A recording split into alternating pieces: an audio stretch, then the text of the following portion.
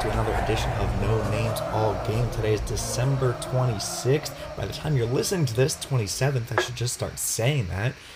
You are one day away from the Cotton Bowl. You have made it through the holidays. Hopefully you're nursing some hangovers, you're spending some good time with family, and it's almost game time. My name is Chris, joined by my co-host Pat. We're actually both coming to you from the East Coast for the first time in a while. Sitting in our childhood bedrooms, home for the holidays, and we're ready to talk Cotton Bowl. We're ready to talk new offensive coordinator. We're ready to talk a lot of shit. Pat, how you doing, man? Doing well. Like you said, I'm sitting in my childhood bedroom. I'm rocking my brand new David Taylor 2018 World Champion shirt that I got for Christmas. Love Feeling it. Shout good. out. Shout out, Yeah. Magic Man. That's right, baby. Hopefully we're going to see a 2020 Olympic Championship out of him. And, I'm getting ready for this bowl game. Hell yeah. So, apologies to anyone who listens to this. We're giving you exactly one day to listen to it, especially with it being an early game, noon game for us East Coasters. If you're on the West Coast, 9 a.m., that's brutal. But hopefully you're not working or you're getting through a Friday work through a holiday week. And this gives you something to get through that. So we will get to the Cotton Bowl in a minute, but there is some big news today that we have to get to first. Kirk Ciarrocca is your new offensive coordinator. And yes, I did look up the pronunciation. I think I have that right. Pat, how do you feel about it, man? So first of all, I'd like to say that I was pretty close. You are. I said it was either Siraka or Ciarrocca. And I think, yeah, so I'm going to, you get the point on that one, absolutely. I feel really good about this. He was, outside of Joe Brady, he was in my top 2 picks. It was him or the guy from Oklahoma State. Yep. And you sent me some stats on his career as an offensive coordinator and quarterbacks coach, and I honestly like what I see. The thing I like the most is that every single year he coaches, his points per game goes up. Yeah, absolutely. So we had a lot of people today on Twitter, a lot of people going, home run higher, love this guy, this is amazing. And we had a couple people tweeting at us like, hey, what do you think? And my answer was like, I'm happy it's someone who's called plays before, because that was one thing I said I really wanted. Obviously, let's take a moment of silence for all the Joe Brady worshipers. It's not going to happen. And you know what? I hope he has an incredible career and, a seemingly great story, but we can move on from that story at this point. But one of my things is I wanted somebody who's called plays, and this guy's been at least a co-offensive coordinator since 2009. So that's awesome. But my response otherwise was like, honestly, I don't know that much about him. Like, I think a lot of people are going off the fact that Minnesota had a really good year and a really good game against us. And people are like, oh, he's amazing. Which, like, it's cool. Get happy about that. But I wanted to dig in a little bit. So, did some research, looked back at his history. So, 2009 to 2012, he's at Rutgers, quarterbacks coach / co-offensive coordinator. Didn't look up any numbers there because it's Rutgers. Like, kind of hard to put stock into that. That was sort of at the tail end of them being good. Yeah, that's fair. Maybe I should have looked up those numbers. Sorry, everyone. That was like, so I feel like 2009 was basically right after Ray Rice went to the NFL, and there was like some holdover for them still being an okay program, and then went downhill probably while he was there. Okay, good. Like I said, we can throw those numbers out the window. From 2013 to 2017, he was Western Michigan's offensive coordinator under P.J. Fleck. That's where P.J. Fleck kind of blew up as a hot name in coaching, and then followed him to Minnesota from 2017 to 2019. So like you mentioned, the stats, I didn't go through all of the stats, obviously, but just points per game wise, when they started at Western Michigan in 2013, 17 points a game. Go to the next year, 2014, 33 points a game. Like, nearly doubled points per game in a year. Pretty damn good for any program, any situation. Then you go to 2015, goes to 36 points per game. Cool. Hard to improve on 33, but you're still moving up. Go to 2016, 41 and a half. So 17, 33, 36, 41 and a half. From the time you started, you more than doubled it. Pretty impressive. Yeah. I remember that team, Western Michigan in 2016. Everyone was talking about how they were one of the hottest offenses in the country, scoring 40-something points a game. I was like, who the fuck is this team? Western Michigan. But obviously it led to some success and got them, the Minnesota job. So they go and they take over Minnesota, and, us being in the Big Ten and fans of the Big Ten, we've always kind of viewed Minnesota as just like a whatever program. And you can see these last couple of years, PJ Fleck and by proxy, Kirk Shiraka, have had a real impact on them. 2017, they were scoring 22 points a game when they first got there. 2018 jumped up to 29 points a game, full touchdown. That's a full touchdown in one season. Wow, look at us, same page. Hey, look at us. Full touchdown in one season. Who'd have thought? Not me. And then this year, 2019, they were just over 34 points a game. So same thing, from in a 2-year span to go up 22 to 34. It shows improvement. It shows taking teams that are not historically known for being electric offenses and moving them in the right direction. And doing that against Big Ten defenses in Minnesota, averaging 22, 29, 34 against Big Ten defenses. Yeah. And this is a team that plays Iowa every year, that plays Wisconsin every year. That's pretty impressive. Point. That's a really good point. I didn't even think about that. And with Minnesota recruiting, Right. That's the point. He's not even there for this PJ Fleck's third season there, so he doesn't even have a full program of all PJ Fleck's guys. Yeah. And he's made that improvement and put up those points in a premier conference. Yeah, and I think that's a great telltale sign too. In that first year jump, so like Western Michigan first year 17 to 33, Minnesota first year 22 to 29. Like that first year, you're taking over an entire room of guys that like don't really know you, don't know if they're bought in, don't know if they trust you. So to take them from that 1 year and show them like, hey guys, we are going to do something here. That second year, getting that instant result, pretty damn cool. Yeah. So yeah, and this is going to be the most talented team he's ever coached. Exactly, and I think that's part of it. Like he's a Pennsylvania guy. He's from Lewisberry, I think. Franklin mentioned that he wanted somebody who has had success and has had experience calling plays, which love that he acknowledged that. But said he wanted someone who is kind of familiar with their system. He said it's a tough balance because you want someone who like can come in and bring their thing that they do, but also understand like Penn State's returning a lot of talented players, and this is not a developmental thing. Like this is, you need to come in and execute. So it'll be a balance of like him bringing in the things that he was able to do so well, against us and against other Big Ten teams, but also looking at our strengths and realizing what we have on this roster with Clifford, with the 4 running backs, with Freiermuth coming back. Like you got to come in and execute right away. And the thing that I'm excited for him to hopefully bring to this offense right away is offensive consistency. Because, that's what they showed against us. They put up 31 points against us. And even when they, like, kind of took their foot off the brake a little bit, off the gas a little bit, they were still getting first downs. They were still prolonging drives. They're making it hard for us to come back. So yeah, they were carving us up. There was a tweet earlier from, I think it's at PSU_strong, PSU everything, put out their offensive stats for this year. So their quarterback this year, 66% completion, pretty good. Just under 3,000 yards, 28 touchdowns, 6 interceptions.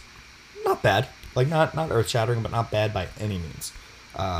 Running backs. Running back 1, 1,100 yards, 8 touchdowns. Running back 2, 460 yards, 6 touchdowns. Running back 3, 400 yards, 2 touchdowns.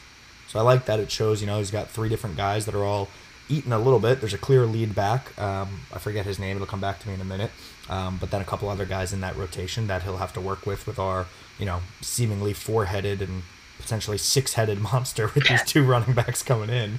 But I think the one thing that really stands out and that everyone loved is how he used his receivers. I mean, he had Rashad Bateman and Tyler Johnson both over 1,000 yards. Wide receiver 1, 74 receptions, 1,114 yards, 11 touchdowns.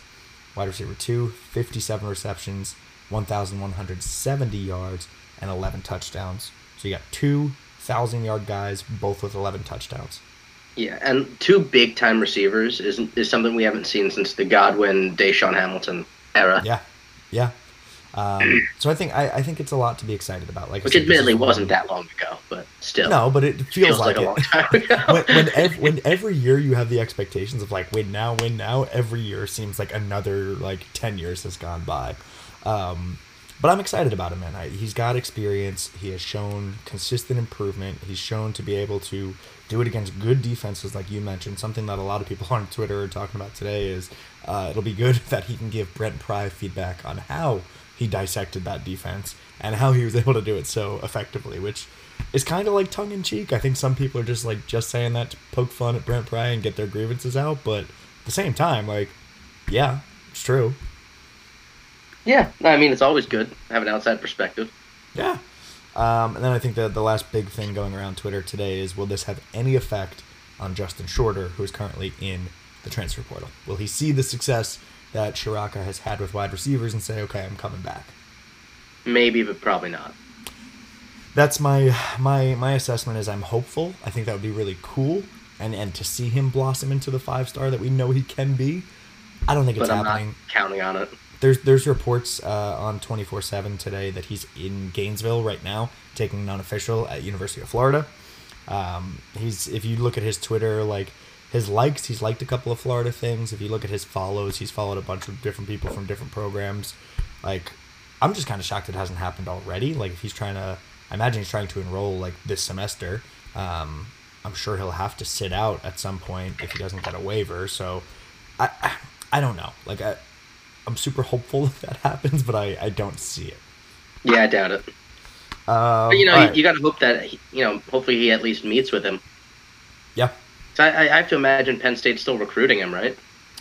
I would think. We were having this conversation earlier in my group chat with the guys that were on our roundtable discussion. Tony, Brandon, Alex.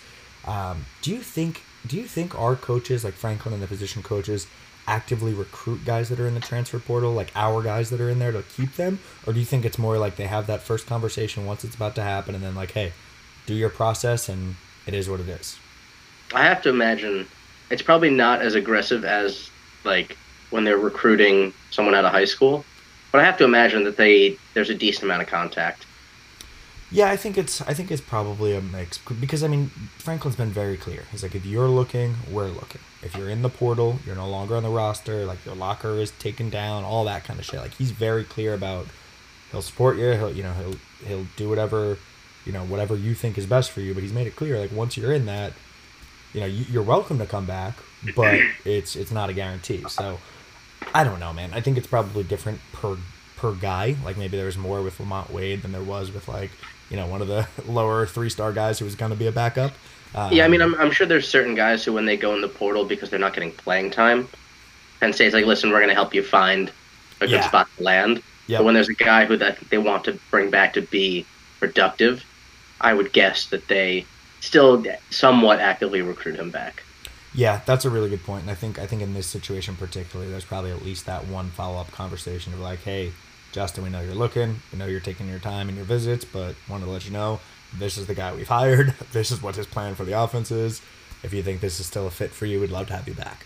Yeah, so, and I would be a little surprised if Coach Ciarrocca doesn't reach out to Justin Shorter himself if he's allowed to. Yeah, I could see that. They said, I'm not sure what the rules are there. Yeah, they said he's actually in Dallas right now at the bowl game with them, which is cool. Obviously, he won't like call any plays or anything. Yeah, but he just gets to be with the team. That's cool.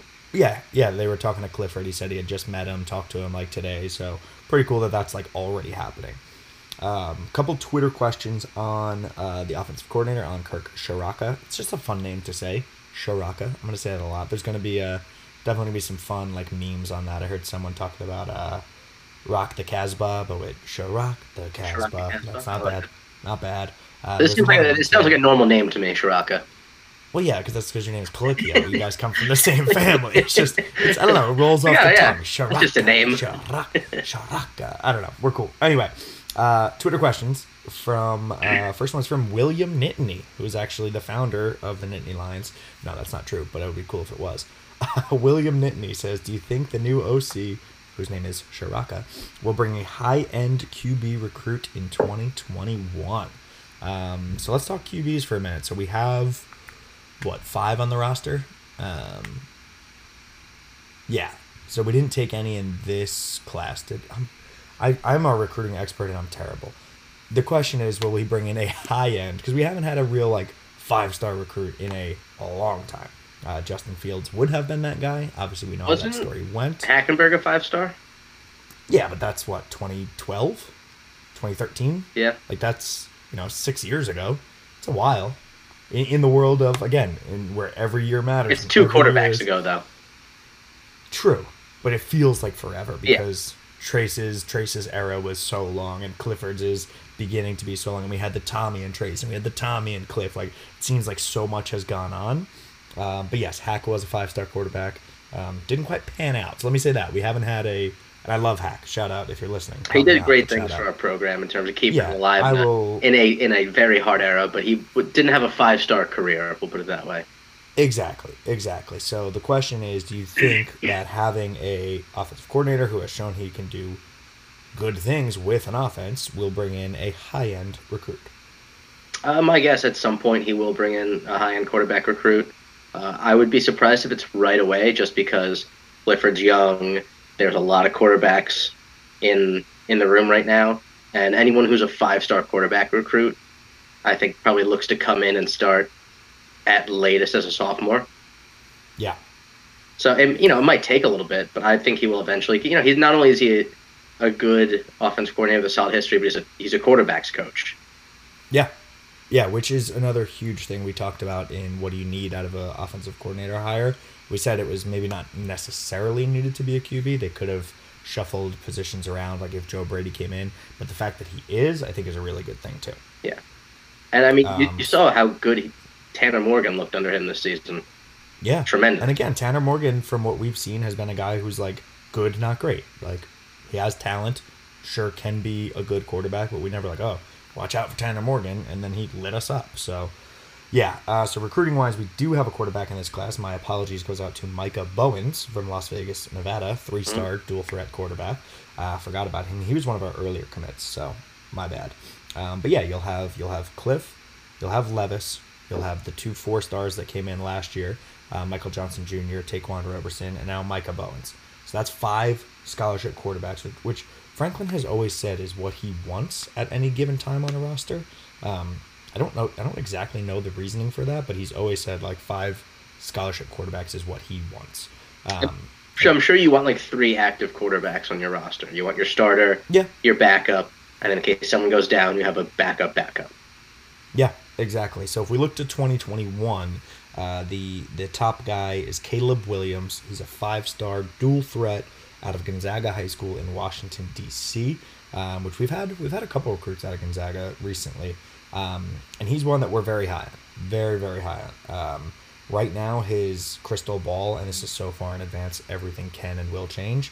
Right now, his crystal ball is 62% for Georgia, 25% for LSU, and then 12% undecided. But we are listed on the warm. We're warm, baby. So it's Georgia, LSU, Oregon, and us that show warm. I don't know, man. It's so weird. We literally are just wrapping up 2020. I would love Caleb Williams. I have no idea. But I think you're right, as in the future, it'll happen at some point. William Nittany also says, do you see us playing out more of the 2 tight end set next year, since that is a strength and so is running back?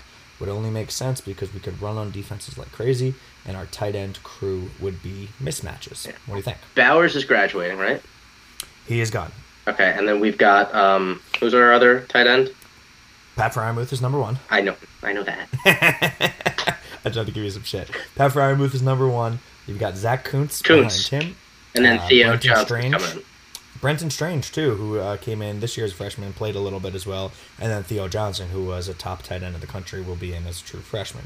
So, yes, you have 4 guys that could play and should play, honestly. Yeah, I wouldn't be surprised if we see a lot of 2 tight end, especially, we'll get to this later, but the uncertainty of the wide receiver core next season. There's going to be a lot of youth, a lot of guys without a ton of success at the college level. Yeah, I think it'll be interesting. This is going to segue into our next question very well. But I think it'll be interesting because Fryermuth is obviously a stud and should be very, very involved. I think Kuntz and Strange are both guys that, like, we've seen have athletic ability. We saw them play, like, snaps in some of the early games where they were playing with that, 4-game redshirt rule. And then Theo Johnson comes in looking like he could make an immediate impact. So it's like, does Theo jump those 2 guys? Like, do one of those 2 guys make the jump into the second backup tier? It'll be interesting to see how that second and third tight end spot shake out, to see if it's, does it make sense to have these 2 tight end ones. But interestingly enough, our next question from Chris Lions26 says, should we be worried that the Gophers tight ends have combined for 5 catches this year? No, I wouldn't worry about it. You've seen the success this guy has with receivers. My guess is he just has had a lot more talent at wide receiver at Minnesota. I mean, tight end's not an unbelievably deep position. It's difficult to come across these really talented tight end targets. Not every team has them. And so I think for a lot of teams, they end up just being blockers who catch a couple of passes. Yep. And I'm guessing it with a guy who's had the success that Kurt Shiraka has, he's going to come in, see this tight end talent, and be like, yeah, we're getting these guys the ball. And there's just no shot that James Franklin is going to be like, by some wild chance that Kurt Shiraka's like, yeah, I just don't like getting the balls to tight ends. James Franklin would probably be like, okay, well, you're going to do it anyway. Yeah, could you imagine that conversation? I really don't like the tight ends. I know you got that guy, Freiermuth, what's his name? Yeah, probably not going to work out for me. And Franklin's like, you know what? You're my man. That does not happen. So, Chris, valid question, Chris, but no, I'm not worried at all. I did count 7 catches, semantics, 5 or 7, but I think, like you said, you had that trio of wide receivers, the 2, Bateman and Johnson, both over 1,000 yards, and then Chris Auden-Bell, who was a great third receiver. So they ran a ton of 3 wide receiver sets, and they had the 1,000-yard rusher. Again, I'm blanking on his name for some reason. There's only so many touches that go around. I mean, how many times this year did I complain about Freiermuth not getting enough touches? And then we looked at it, and it's like, oh, well, KJ had 13 catches, and Journey had 20-something runs, or whatever it was. It's like, sometimes that just doesn't happen. So I looked at their roster too. The 2 tight ends, both of them were like 3-star guys that came in the last year or two.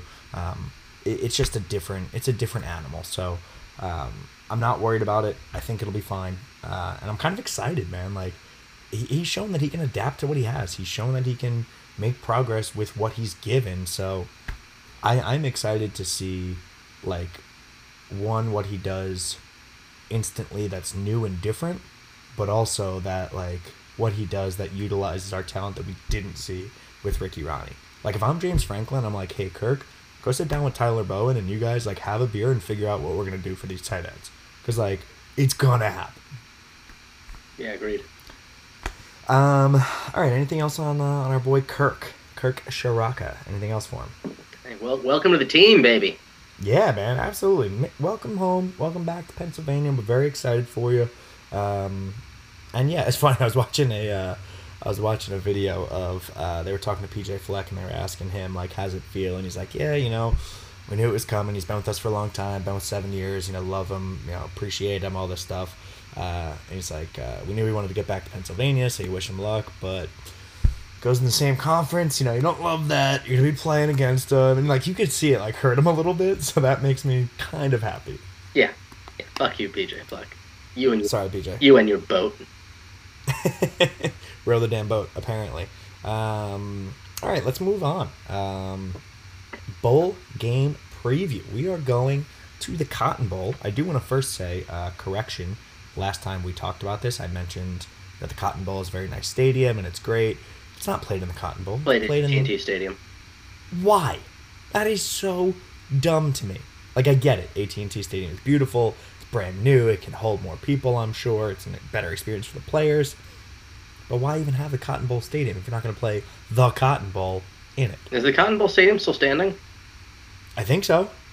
I'm not sure. I went there. We played in the Tax Slayer Bowl in 2012 or 13, and I was there, and it was in the Cotton Bowl Stadium. Maybe they've knocked it down since then. I don't know. This is me just venting. Someone corrected me on that on Twitter after our last episode, so I wanted to make sure got that on the record. But yeah, we don't have a plethora of stats for this one. We'll do kind of a general overview. But what's your thoughts going into this game, man? Honestly, this is a game that kind of reminds me of how we felt coming into the Minnesota game, where we go, all right, this is a team that's had a lot of success, but not against a lot of talent. So we're not sure how good they are. We think they're good. We think they're not as good as us, but we really don't know. Yeah. And I think we probably said I think I said the same thing on the last episode when we did a quick preview. For me, it feels a lot like the bowl game last year against Kentucky, where it's It's their Super Bowl. It's one of the biggest games they've played in a long time. We end the season on kind of a down note, a little bit less than what we wanted. And it almost feels like it's like, all right, if you beat Memphis, it's cool. You beat Memphis, whatever. If you lose to Memphis, it's like, wow, lost to Memphis? That's it's not great, man. So if we look at them, they are 12-1 on the year, which is damn good. They won the American Athletic Conference. Their only loss was to Temple. They lost 30-28. And they beat Cincinnati twice, who was a good team. Yeah, so their quality wins, the ones I counted, they beat SMU, who was ranked for quite a while, and they beat Cincinnati got smoked in their bowl game.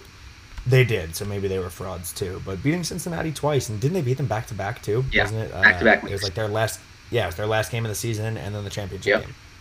So like that's impressive. I mean, it's hard. It's hard to beat any team twice in a season at any point. Let alone twice in a row. Back to back.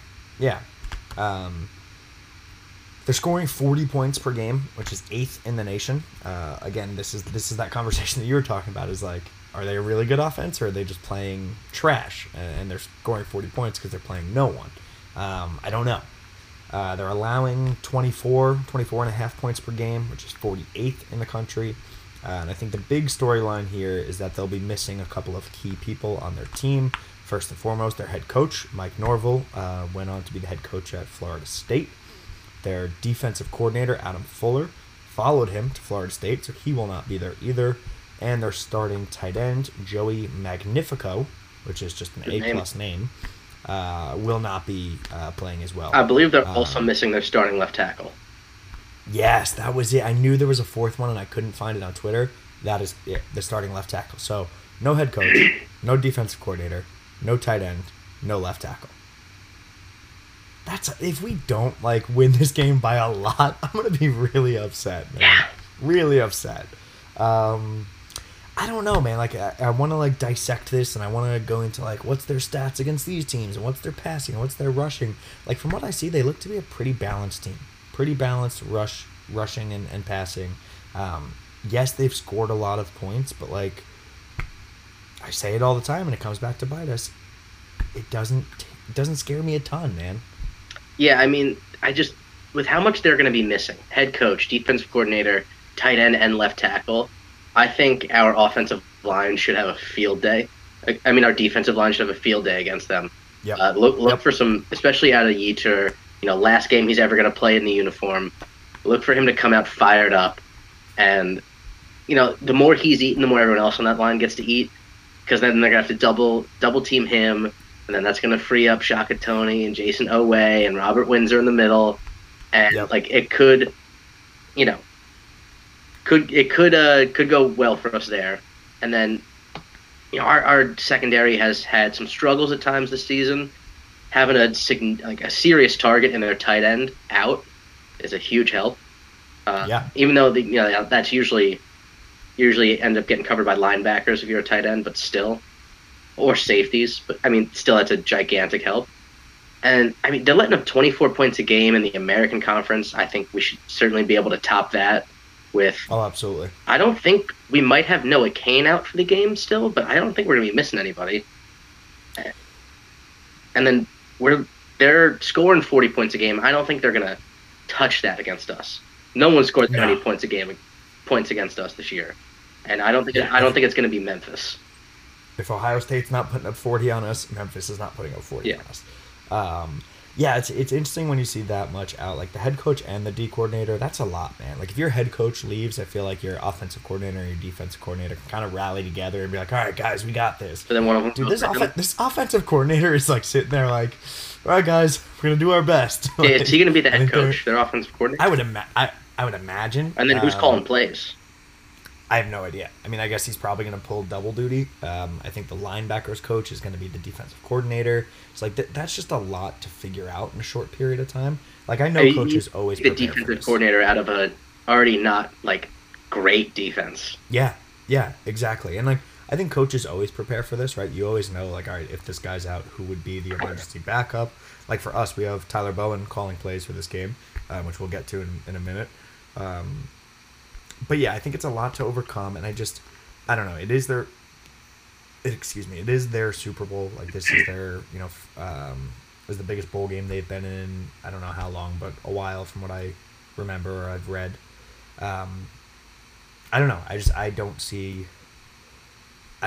them playing against us like they've played against everyone else, which is what we said when we played Minnesota, which is what we say when we play Michigan States in the last few years. But like, I just don't see it. I think this team too. Like, there were videos today of players like carrying some of the seniors off the practice field, which I know they do at like the end of the year. Like Shaka Toney was carrying Yetur. Like, we've talked about how close this team is. I don't know. I don't see them coming in flat to this one. I just don't. I agree, and it's not like, it's not like this is a letdown bowl for Penn State either. I know everyone wanted to go to the Rose Bowl, but this is still a New Year's Six Bowl. This is the Cotton Bowl. It's a big deal. Yeah. You know, and Penn it's State a 10-2 team. It's not like we ended up with 2 extra losses that we shouldn't have had, and we're playing in the the Who's Your Mother Bowl. Like, this is a big deal. I think they're going to come out fired up, and there's a number of guys which their last game was, as a Nittany Lion.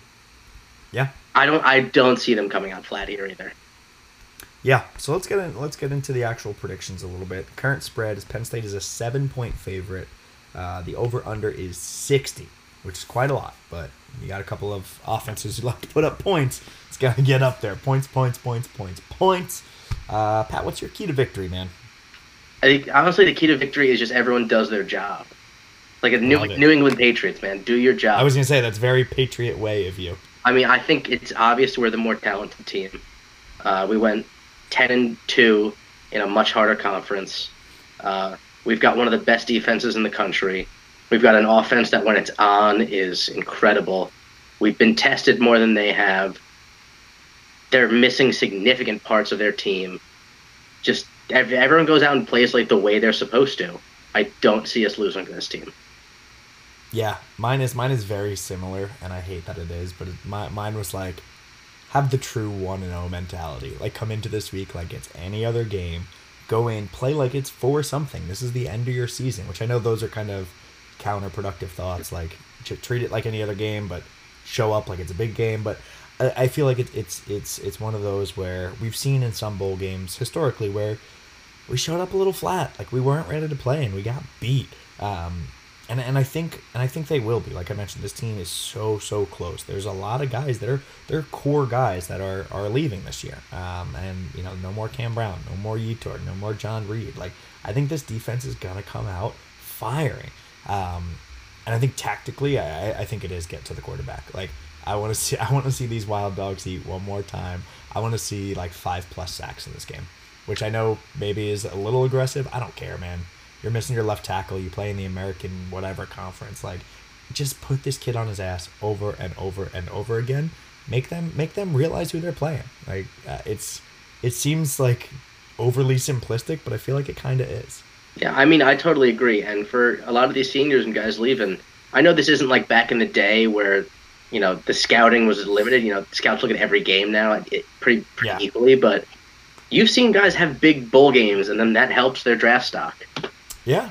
Oh, definitely. Yeah, you have a big bowl game, parlay that into one of your big, like, Reese's Senior Bowls or East-West Shrine Bowl, then you go to the Combine. Like, those are the last couple of things that people have seen. That can move you from a mid-third round to an early second round. Like, that's huge. It's millions and millions and millions of dollars. So, yeah, these are kind of simple key to victories. Like, I don't want this to sound like we're phoning it in, but it just kind of feels like that. Like, show up, get pumped, treat this like as importantly as you treated every other game. Because if you truly believe in that 1-0, every game this year you treat it as your Super Bowl.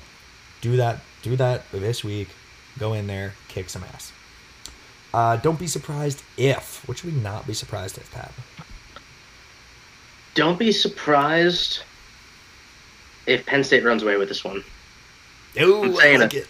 I'm saying I like it. They're like, we've talked. I really don't know jack shit about Memphis, unfortunately. I know. Same. But just with all they're missing, and what I think is already a talent gap to begin with, and then they're not coming in full. And as far as I know, I don't think we're going to be missing anybody. No, except for Ricky Ronnie, fully healthy. Yeah, which again is we've wished him our luck. I don't think we're missing a ton. Yeah. Not a ton of people are upset about it. No, and it sounds mean, but I mean it in a good way. I think. I am nervous to just have someone else be calling plays. Yeah, let's pivot to mine, and then we'll get back to who might be missing. Don't be surprised if, for me, don't be surprised if you see some like a little bit crazy play calling. This is Tyler Bowen calling the plays. He knows this is his like only shot because obviously we have a coordinator coming in. I mean, you'd think back to what was it, the Fiesta Bowl, where Moorhead left and Ricky Ronnie was calling the plays, but then slid into the OC position. This is Tyler Bowen's like free pass. Like I think he's going to take it very seriously because I know he wants to be a coordinator at some point, so he'll have this on his resume. But it also wouldn't surprise me if we get like an early lead to see him throw something fun out there, throw a different look, do something we've never seen before. Like why not? Why not? It's your only chance. Yeah, especially against a defense who's missing their defensive coordinator. Yeah, and maybe that's me just thinking of like, what would I do in this situation? One game, fuck it. It's his career, and I'm sure he's taking it much more seriously than I would. But don't be surprised if you see something cool. If you see, like, a reverse that you've never seen before. You see a flea flicker that you've never seen before. Like, I feel like he's the kind of guy, because he's younger, too, Bowen. I feel like he's someone who relates to the kids a whole lot. Like, I feel like he could be someone who, like, is taking this very seriously, but also, like, at the end of practice, be like, all right, guys, like, we get our moment, we're running this one play, and we're going to pull it off, and it's going to be amazing. So don't be surprised if that happens. Don't be surprised if, I got like 6 of these. That's not true, there's only 3. Don't be surprised if Jordan Stout gets a chance to punt. You saw the video. Yeah.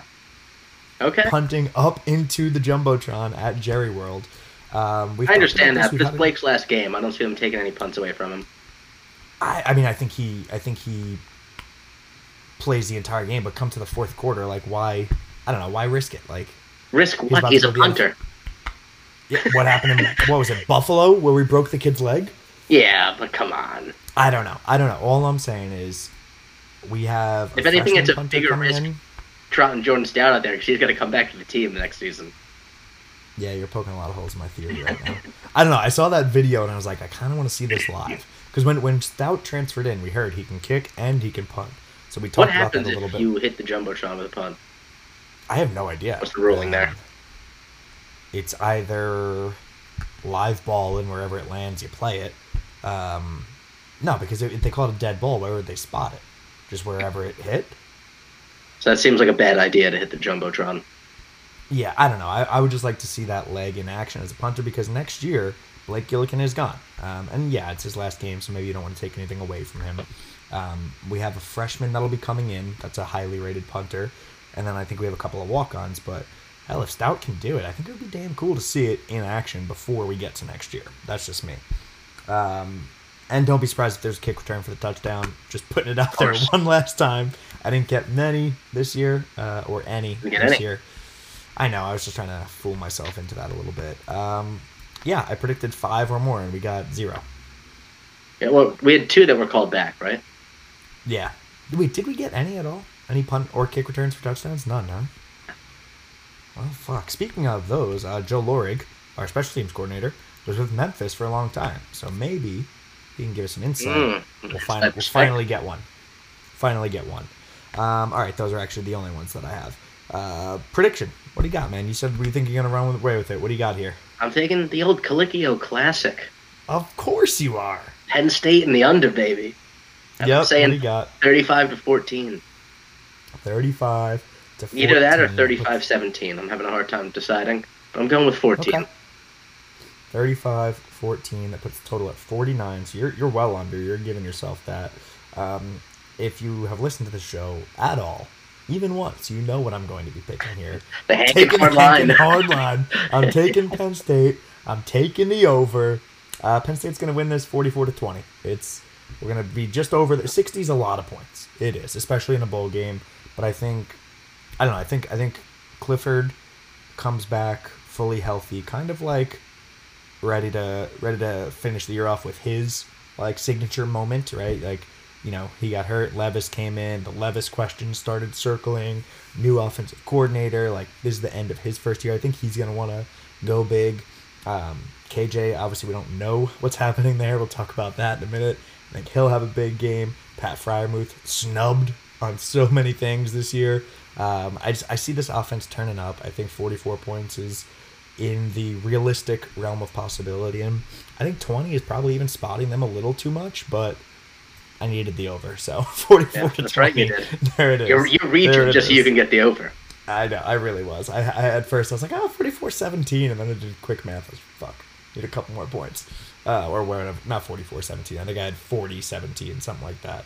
All right, there we have it. 35 to which one did you go with? 14. 14.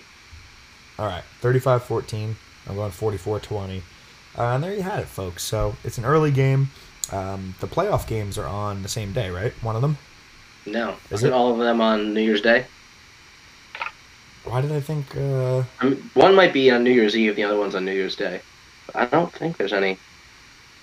For some reason, I thought... No, you're right. Clemson, Ohio State, and LSU, Oklahoma are on the same day.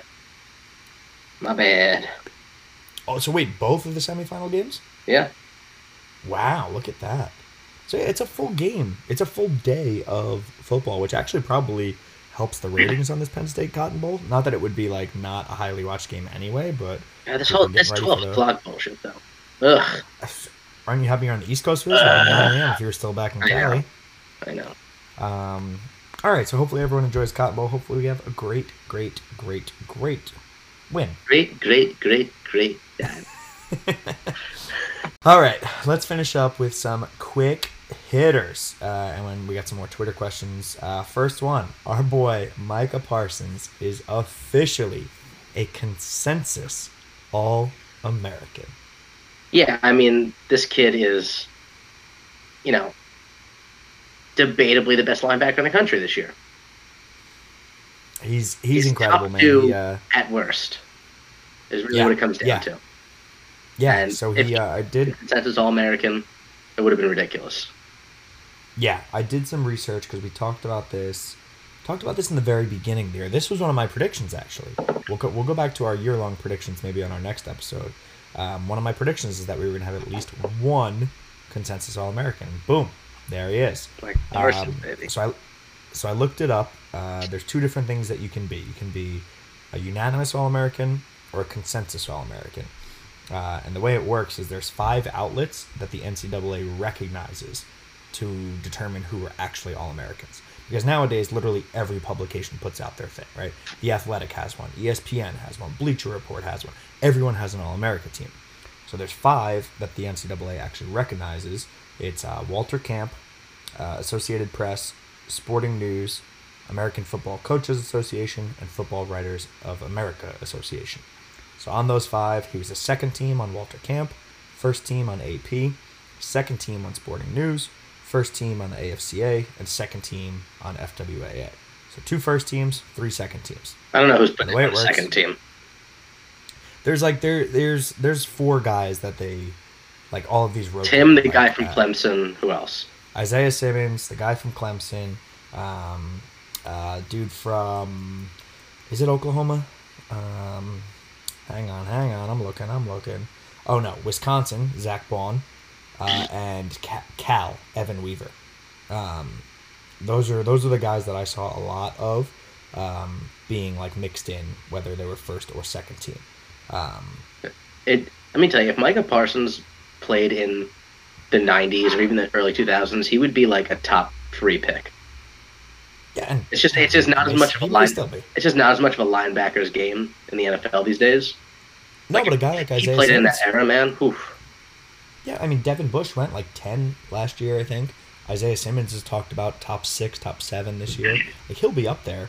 But yeah, it's these guys. It's Zach Baun from Wisconsin, Evan Weaver from Cal, Isaiah Simmons, Micah, and then a couple others that got mixed in. So if you look at those 5 things, to be a unanimous All-American, you need to be first team on all 5 of them. So obviously he was not unanimous, which is super, super cool, but whatever.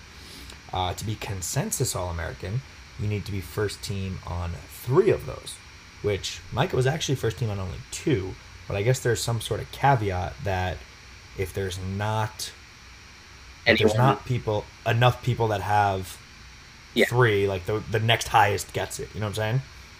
So by that caveat, he is officially a consensus All-American, which is so fucking cool.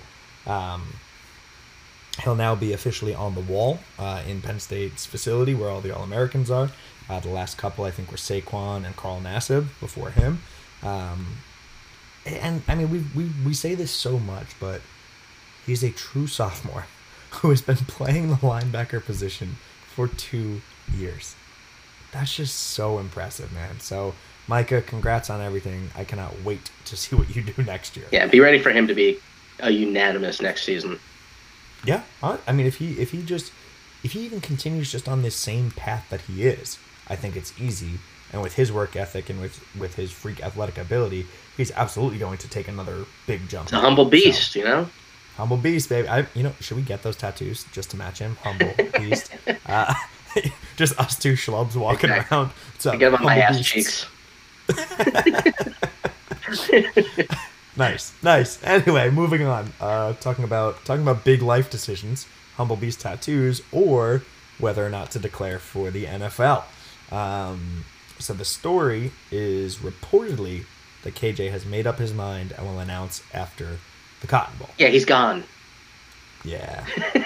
When you say that, like, nobody waits to announce that they're staying. No, it just doesn't happen, man. Yeah, because at first there is a little part of it, like, dude, maybe he is though. Maybe he's just like, how cool would it be if we win the game? They're like, oh, I'm staying, and then we all go crazy in the locker room. That part of that, there's something like that lives inside of me that I know isn't happening. Oh yeah, but it just keeps creeping up. Oh, that's lived in me for a long time. Yeah, because it was in the same interview. I think not the same interview, but the same day of interviews earlier in the day. He was like, "No, I haven't made my mind up yet. Like, it's been so much more stressful, so much harder than I thought." And like we've talked about this, it's a huge life decision. Like, of course I want him back, but I get it. I get how difficult it is. Which actually no, I don't, because I'm not in those shoes. But I can imagine how difficult it would be. And then later in that day, other reporters had the clip of him saying like, "Yeah, I made up my mind. I'll announce it after the Cotton Bowl." So you have to think that means he's leaving. Like no one says that and comes back. It just doesn't happen. Like, did you see the whole Chase Young thing where they were interviewing him and he's like, they're asking him about the NFL and he's like, "Yeah, I'm not thinking about that right now. Focused on the game, and the plan is to come back to Ohio State next year." Why would you say that? There's 0.0.0.0% chance that you are coming back to Ohio State next year. Yeah, it's got me worried already, though. Anyway, I think KJ. I think it's one of those things where he was just trying to do like the non-statement kind of thing, and that just came out of his mouth. Yeah, he took it one too far. Yeah. Like, it's like I don't want to. I'm just thinking of like I'm only thinking about the bowl game. Yeah, the bowl game, and like only doing this, and like he was probably trying to say like right now like only focused on being at Ohio State. Yeah, and that just like slipped plans out. coming back. Yeah, that's fair. I'd be Parks and Rec fucking shocked. Yes, I love Parks and Rec. Okay, reminded me of Jean-Ralphio's raps when he always takes it one too far. K to the N to the O-P-E, you're the finest shorty in all of Pawnee, Indiana. I know. Yeah, I know. That's what that reminded me of. That's a stretch of a joke or a reference, but that's what I was thinking, and I had to say it. But we're not here to talk about Chase Young. We're here to talk about our guys, KJ. I am making peace. I'm making mental peace with him being gone now, so that it doesn't hurt as bad when it happens in a couple of days. Yeah. Next thing though, Franklin said, because this is actually I think he was talking about on signing day maybe, because they were asking about the size of the class and how many people they have and all this, and he said that you're always trying to predict who's going to leave and all this, and he goes, we have a couple of guys with NFL decisions left. Do you think there's actually anyone else that's making like a real decision right now? Or is that just him kind of posturing and saying what he has to say? I mean, there's always going to be guys who leave when they really shouldn't. So you never know. But to be honest, KJ and Yetur are the only guys that really should be leaving early. Yeah, if we pivot quick to a Twitter question from our friend CJ Goon, he said, unless I am mistaken, these are the only guys who are/could come back with senior eligibility that'll actually be playing. Lamont Wade, Tariq Castro-Fields, Shaka Toney, Will Fries, Mike Mennett. Fries and Mennett have both announced that they're coming back already. And we've done our guesses on who's actually going or leaving. But after Franklin said that, it made me think, do you think Lamont, Tariq, or Shaka are actually considering it right now? I mean, I'm sure it has to be on their mind. Just because I think Lamont and Shaka would both get drafted. There's not high. I don't think Tariq Castro-Fields would get drafted if he left right now, to be honest with you. I agree. If anything, I think he'd be a late round because like he's shown that how good he can be at times. He's shown the athleticism, but he's had some bad games this year. From our viewpoint, at least, I think Shaka could actually go like mid rounds. Like, Yeah. I think it surprised. There's us a when chance Sharif- that he could. I think it surprised us last year when Sharice Miller went fourth round. And I think it just shows edge rushers are a premium, and if you are an athletic edge rusher, teams are gonna go And for you. Lamont Wade had a big year. Had a great season, and there's definitely boosted his draft stock. But like, here's the thing: is like logically, when you look at it, unless you're going in the first 2 rounds, you shouldn't leave early. Yeah. Like, just like this, that's how the stats work out. Yep. And I think it would be kind of a long shot for either of them. It'd be And like a bit of a honestly- long shot for Shaka and a very long shot for Lamont Wade, just because safeties aren't like, unless you're one of the best safeties in the country, I don't think anyone's really taking the first 2 rounds. Yeah. And he's not a name that gets thrown. I think he's a guy who could prove that he's one of the best safeties in the country next season, but he's just not a name that's getting thrown around a lot. But you never know when guys are going to leave, man. Sometimes they just do it. Yeah, I think I'd be shocked if anyone else besides KJ declared. I think Franklin said that because there probably are guys that he's having those conversations with. Yeah, and realistically, he doesn't want to. I And don't say think they so. do leave, that really undermines them. If his statement is like, "Yeah, we've got one guy who we're waiting on," Right. Yeah, I And, don't think you definitely. and the actually say conversation that, about but that right. kid becomes like his coach didn't even think he was ready to leave. Right, exactly. So, yeah, we'll see in a couple of days. And selfishly, I hope those guys don't leave because, like, saying Wade, Tariq, and Shaka will all be huge pieces of this defense next And year. honestly, so. selflessly, it just like the stats work out that if you're not getting drafted in the first 2 rounds, you shouldn't leave early. So I don't want them to. Well, the good news is we will learn all of this in a day and a half. So, next up, quick hitters, Miles Sanders. We have said on this podcast for a long time that he's quietly having a good year. It's not as quiet anymore. Yeah. It's no longer quiet. The last 3 weeks, he's been on an absolute tear. Miles Sanders he's won my fantasy league for me this year. Good for you, man. Congrats. I lost terribly in all of my leagues. So let's not talk about that. Let's talk about Miles Sanders. Finished the season with 1 loss, baby. So many people were upset that he did the slide down at the end of the game. Yeah, he almost fucking fucked me. I can't tell you. I won my final game by 3 points. At the end of the game. I think he had I think he had an easy touchdown, but that's the smart play, babe. That's the smart play. That Penn State education saying, "Hey, I'm gonna give myself up right now. We can knee it. No, the game is what you over." do is you run down, and then you run down the end zone to the side. Nah, you always risk a fumble And there. then Good for you him. get in the end zone and give me a solid 10 extra fantasy points. Good for him. I'm very happy for him. But let's talk realistically about Rookie of the Year. We had, it was about a week ago, one of the people that we interact with, Blue White Sports, tweeted, I think my tweet was about guys doing well in the NFL. He said, Miles going to win Rookie of the Year. And this is December 18th, so 9 days ago or so at this point. I said, I'd love to see that, but it looks like he's a long shot right now. If you've got faith, get a bet in. He's at 33-1. Incredible value. Well, he had another good game, and now he's at 12-1. So in the span of 7 days, he jumped from 33-1 to 12-1, which is huge. That is, I wish I could have got a bet in at 33-1. Put $10 on that, win $330. I'm happy with that. What's going to hurt him is that he didn't start the year off super hot, and especially when it comes to touchdowns. His rushing yards aren't huge. For him, it's been a balance of rushing and receiving yards. That's what's going to hurt. Which I think is okay. Yeah, it is. Yeah, but I think that... But when it just sounds kind of less flashy when it's getting voted on. True. He doesn't have 1,000 yards rushing, I don't think. No, but he's not that terribly far off. I think he has 700-800. Because these last couple games, he's had monster games. Yeah. So if you look at the top favorites right now, this is on FanDuel Sportsbook, Josh Jacobs, running back from Oakland, is number 1 at -160, which is not an overwhelming favorite. Sometimes when you see these guys run away with it, you'll see them at -1,000. So it's Josh Jacobs -160, Kyler Murray at +160, A.J. Brown, receiver on the Titans, at +700, Miles Sanders at plus 1,200.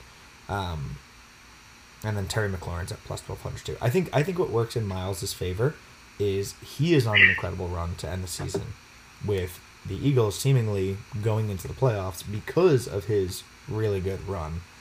Whereas Josh Jacobs, Kyler Murray, AJ Brown, I don't know, they're all on teams that aren't like as exciting or haven't done as much, which I know doesn't matter for the voting. Josh Jacobs has like 400 more rushing yards and 4 more touchdowns, though. Like, I think it's just gonna be hard for Miles. Like, I think Miles has been. What about rushing and receiving though? I don't know those numbers, to be honest. Okay. I wouldn't be surprised if Miles eclipses him in yards, total yards, because of that. 166 to 510. Okay, yeah. So when you do total yards, Miles has more than him. He's got about 400 more receiving yards, and then they're become only 1 touchdown apart when you combine the two. So yeah, you never know. Yeah, you never know. And the fact that he's ended hot could help him out. I think, if they gave it to him, I'd be like, well deserved. Yeah. But I just won't be surprised if he doesn't get it. Yeah, and like you said, it came on a little late. He was splitting carries with Jordan Howard for a while early on. They didn't use him quite as much early on, but over the last, I would say, like 5 to 6 weeks, it's been kind of the Miles Sanders show, with the last 2 or 3 being incredible. Really what I'm saying with all of this is if you live in New Jersey or Pennsylvania and want to put a bet in on FanDuel Sportsbook, 12-1, still very good odds. Get those bets in. Yeah. NFL, a lot of good things happen in the NFL, and it would be cool to see back-to-back Rookie of the Years with Saquon and Miles. That would be dope. Speaking of NFL, Saquon had a great game this past week. Finally. Thank God, I needed garbage offensive line. Oh, they're so bad, but it was fun. It was really fun to see him back to form. I know Godwin's hurt. Hopefully he's okay. He carried me all season in fantasy, Chris Godwin. Same. It's been a good year for Penn Staters in the NFL, which is another great thing for recruiting and for getting guys in. Especially on the offensive side of the ball.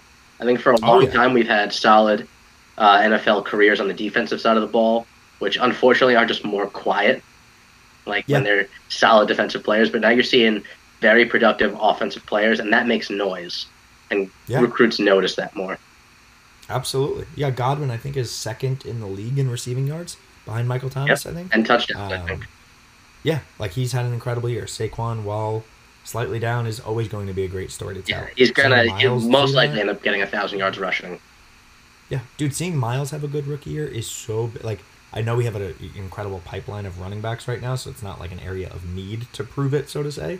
But why do you think we have an area of running backs right now, right? You saw Saquon crush it and then get drafted number 2. You saw Miles come in, crush it his 1 year at Penn State and say, hey, I'm going to the draft, and got drafted in the 2nd round.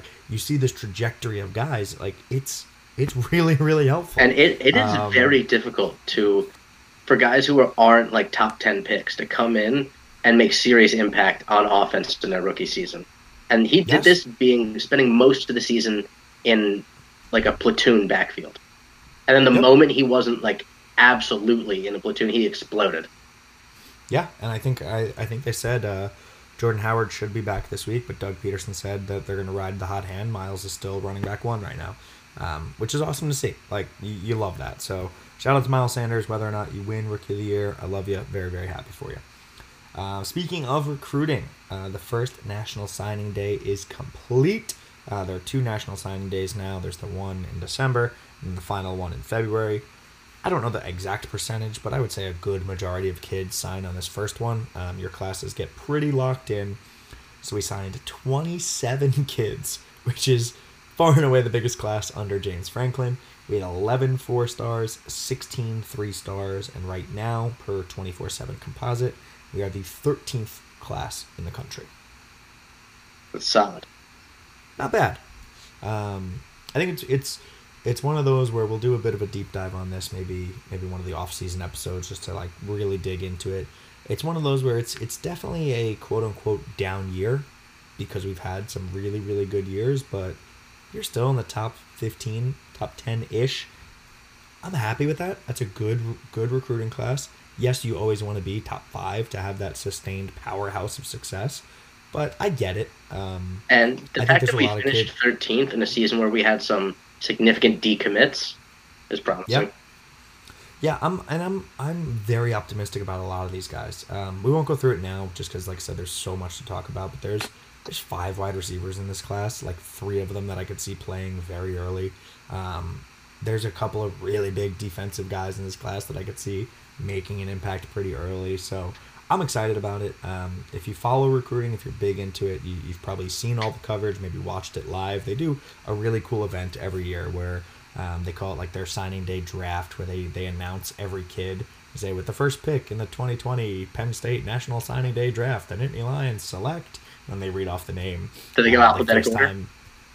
No, it's whoever faxes their Oh, letter of intent in. okay. Yeah, so whoever faxes it in, first pick, and then Franklin and the coaches FaceTime with the kid and the family, and it's awesome. I won't lie, there were either some onions getting cut up in the room, there was some dust. I don't know what was happening when I was watching this, but they put out a really cool recap video. It's like 7 minutes long, but if you get a chance, it's on like Penn State's social media. I'll retweet it at some point.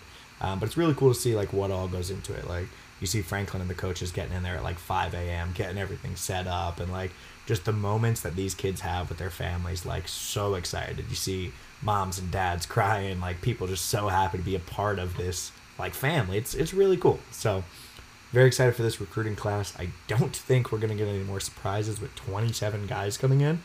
The scholarship limit is at 85. You look at our class. If no one else leaves besides KJ, I think we're at like 95. So I haven't done like the official count, but I think you bank on some guys leaving that maybe you didn't think about. You're now banking on the transfer portal. I know some of these scholarships can be like backdated, so I don't know how that all works out. But it'll be interesting to see kind of how we manage this going forward. But speaking of scholarships and feel good stories, did you see the Nick Uri clip? Of course. Oh man, I love this maybe more than anything else in sports. When a coach surprises a kid with a scholarship. I think they're like the super creative ones are probably a bit cooler. This one was done at like I think they're like awards banquet, so it wasn't a crazy surprise, but it still had me choked up, man. It was so awesome. Yeah, I mean, you love to see a guy like that, a grinder, who's just, comes in every day and works hard, get a scholarship. He deserves it. Yeah, and what I love too is like you saw some of the guys like in the NFL tweeting about it. Like Miles tweeted out Yuri, Saquon I think retweeted it. Like you can see how much this guy's meant to not only the team but definitely the running back room and that sort of brotherhood. And I actually asked on Twitter because I think Yuri's a senior. And I was like, honest question, like not trying to be a jerk. Like financially, how does this work? Like is this more of a symbolic thing? Like he's about to graduate in a couple months, or like is this actually like a financial gift kind of thing? And I think it was Nicole Wood tweeted us that it gets backdated to the fall and then covers the spring. So his final senior year doesn't have to pay for it, which is awesome. I think that's it for quick hitters. Anything else you got before we finish up with our last Twitter questions here? Nope. All right. So we covered CJ Goons, about those guys coming back with senior eligibility, Wade, Casher Fields, Tony, Fries, Bennett. We talked about that, like who might actually leave, but his statement, not really a question, was, wow, that is a small number of seniors. Yeah, I'll have to dig into that. I don't actually know what the breakdown is, but I can't think of a ton of like actual seniors next year. Yeah, I mean, he's probably. 'Cause I think, yeah, we'll take your word for it. Nick Rocky said, don't forget my question from last week. Sorry, Nick. So I did do some scrolling back. I don't know which one you're talking. Last week there was a question where he retweeted Daryl Clark. Daryl Clark retweeted something that I think Jay Paterno retweeted or something like that. But Daryl Clark said, miss it, maybe coming back to State College. And Nick Rocky said, QB coach, question mark?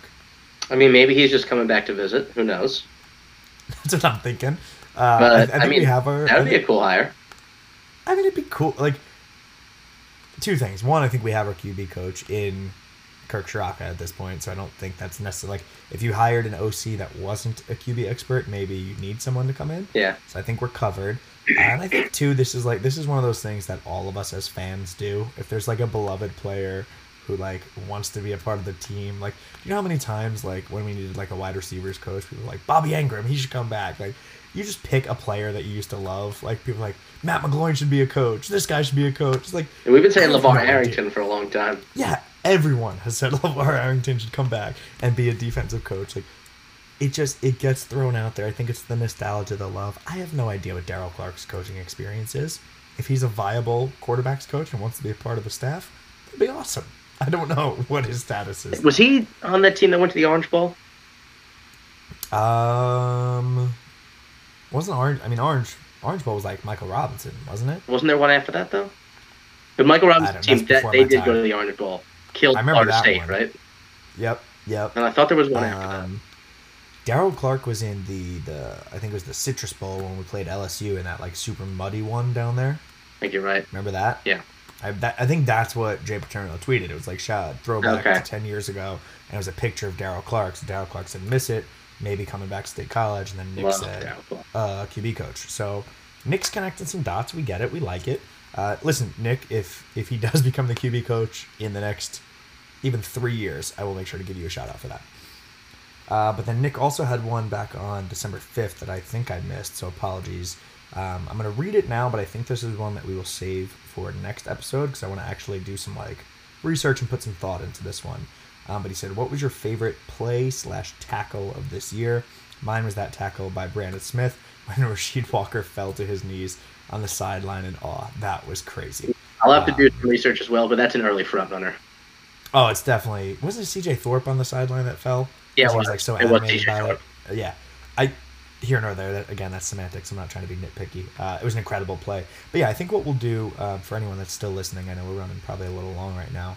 I think after the bowl game, we'll do like a quick bowl game recap, but then we'll do some like end of season stuff like this. Like, what was your favorite play of the year? What was your favorite reception? What was your favorite run? What was your favorite whatever? We'll put together like maybe some top moments of the year. I know a lot of people are doing like top plays of the decade right now.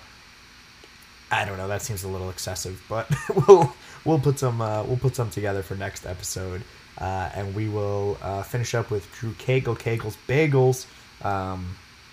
He has another question that'll probably fall into that category, but he says, haven't been able to catch the last couple episodes. Glad I could join in for this one. You missed you. Two quick things. One, PSU/NFL player comparisons. Do we mean like guys that are going into the NFL right now, or just in general, current Penn State players comparisons? Don't know. That's also something we can do next episode. Yeah, so I'm thinking we take that for next episode. Let's take like some of the... True, you clarify, starters. We do some research, and we'll do that one next episode. If it's guys going into the NFL, like you have Yetur, you have maybe KJ. KJ gets comped to Hollywood Brown and the Ravens all the time just because they're short and fast. We'll think about that, though. We'll do some like current Penn State starters for next year and who they might comp to. That's a good topic for next one. But one completely unrelated that we'll end on. Cagle says, "What do you think the North has to do to catch up to the South in winning natties? South has won 13 of the last 14." Sounds very like Game of Thrones. North needs to catch up to the South. 13 of the last 14. I don't know, man. It's like Bama's won like 5 of them. Clemson's won 2. Florida's won 2. LSU's won 1. Florida State's won 1. I looked them up earlier. I don't have the list anymore. But it's the SEC, man. Like, it's not really the South. Like, I think Texas might have won in that time period. It's Bama and like a couple of the SEC teams. Yeah, and I think you see the SEC dominance waning a little bit. So the North will most likely catch up. And I honestly, the other thing that would probably help is if the SEC had to play 9 conference games. That is a very true statement. That's probably a huge difference. Because the SEC is never going to get shut out of the playoff because they don't play 9 conference games. Right. Even if they have their worst season. Like, they get that break in the middle of the year. Yeah. It's always ridiculous when it's like, what is it, like the second or third last week of the year. Like Penn State's playing Ohio State and Alabama's playing Wofford.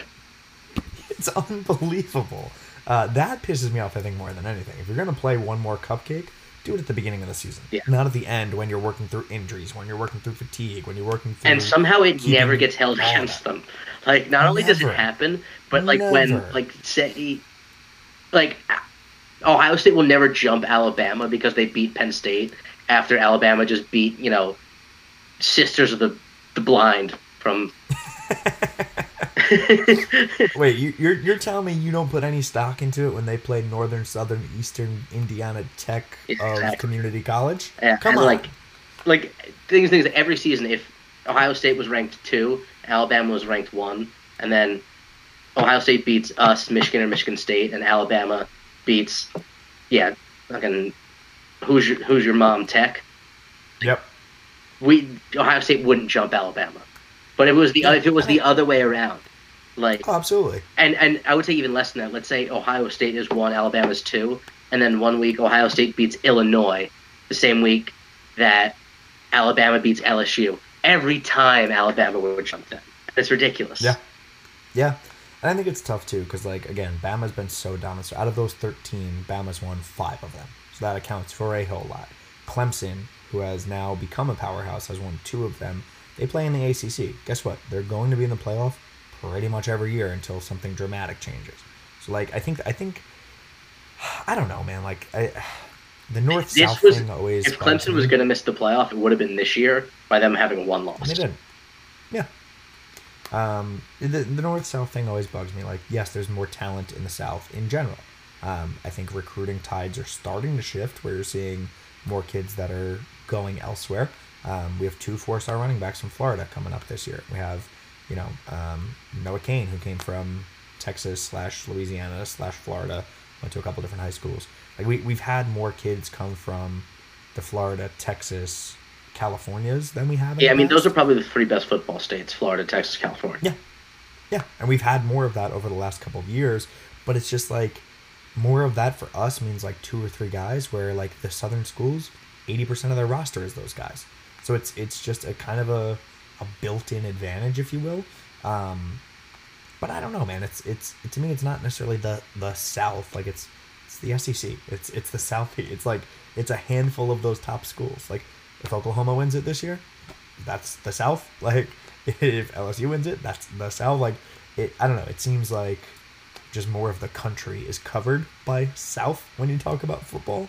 Yeah, because I mean, think about like the southern part of the country is like Texas, Oklahoma.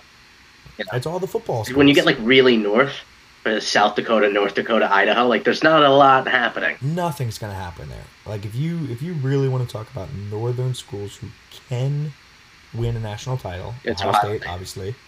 Right now, they're probably the only one. Yeah. Any given year. Trying to think. Like teams that it could happen: Ohio State, us, Wisconsin. You could put Michigan in there, but Oregon, honestly, I don't think they're at that level. If Oregon put something together again, Washington had a couple of years where they flirted with it. But they were never, I don't think, national champion contenders. Like seriously. No, because I mean, yeah, it's like if you draw a line directly across, like there's just not enough school. Like you know what? I would love to look at that. Like how many Division I schools or how many Power 5 schools? What's the split when you pick your northern and southern states? Because I guarantee you, southern states, it's probably like. Well, I mean, the entire 65, SEC is in the South. The entire ACC outside of Boston College is in the South. Yep. Basically the entire Big 12 is too. Yeah. 3 conferences. We're rambling, but to answer your question, Kegels, I think it's just an inherent It'll thing. happen. Like I don't think it's necessarily like a line that needs to be drawn. Like it is what it is. North, South, whatever. It's more conferences for me. Like it's I more agree. of seeing the conference breakdown, and it's more of, hey, when is the Big Ten going to start really competing against the SEC? Will the Pac-12 ever become relevant? Like those are the questions I think are better to look at. But yeah, it's very likely that the South will win another one this year unless Ohio State's able to power through. So I think Ohio State's winning it. do you? Yeah, let's end on that. What's your guess? Ohio State beating who? LSU. Yeah, I do think Ohio State and LSU meet. I don't think Clemson's played anyone all season. Yeah, and Oklahoma's good. I think LSU handles them though. Yeah. That's gonna be a high scoring game, now, man. Oh my Oh god. my god. Are there gonna The be over is points in probably that going to be game? like over's probably going to be like 68, and I'll probably still take They're it. both at least 40, I think. Yeah, yeah. So, yeah, it'll be a good end to the year. Hopefully, we crush Memphis in the Cotton Bowl. Get to watch some great semifinal matchups, and then have a great national championship to finish it out. So, that's all we got for this episode. Thank you guys for listening, as always. I know the bowl preview was kind of lackadaisical, but it's Memphis. Hopefully, we go in there and just crush them. But thanks for listening. We appreciate you guys. Pat, anything to finish off on here? Yeah, Merry Christmas, guys. Beat Memphis. Merry Christmas. Happy New Year. Beat Memphis. Memphis. We are.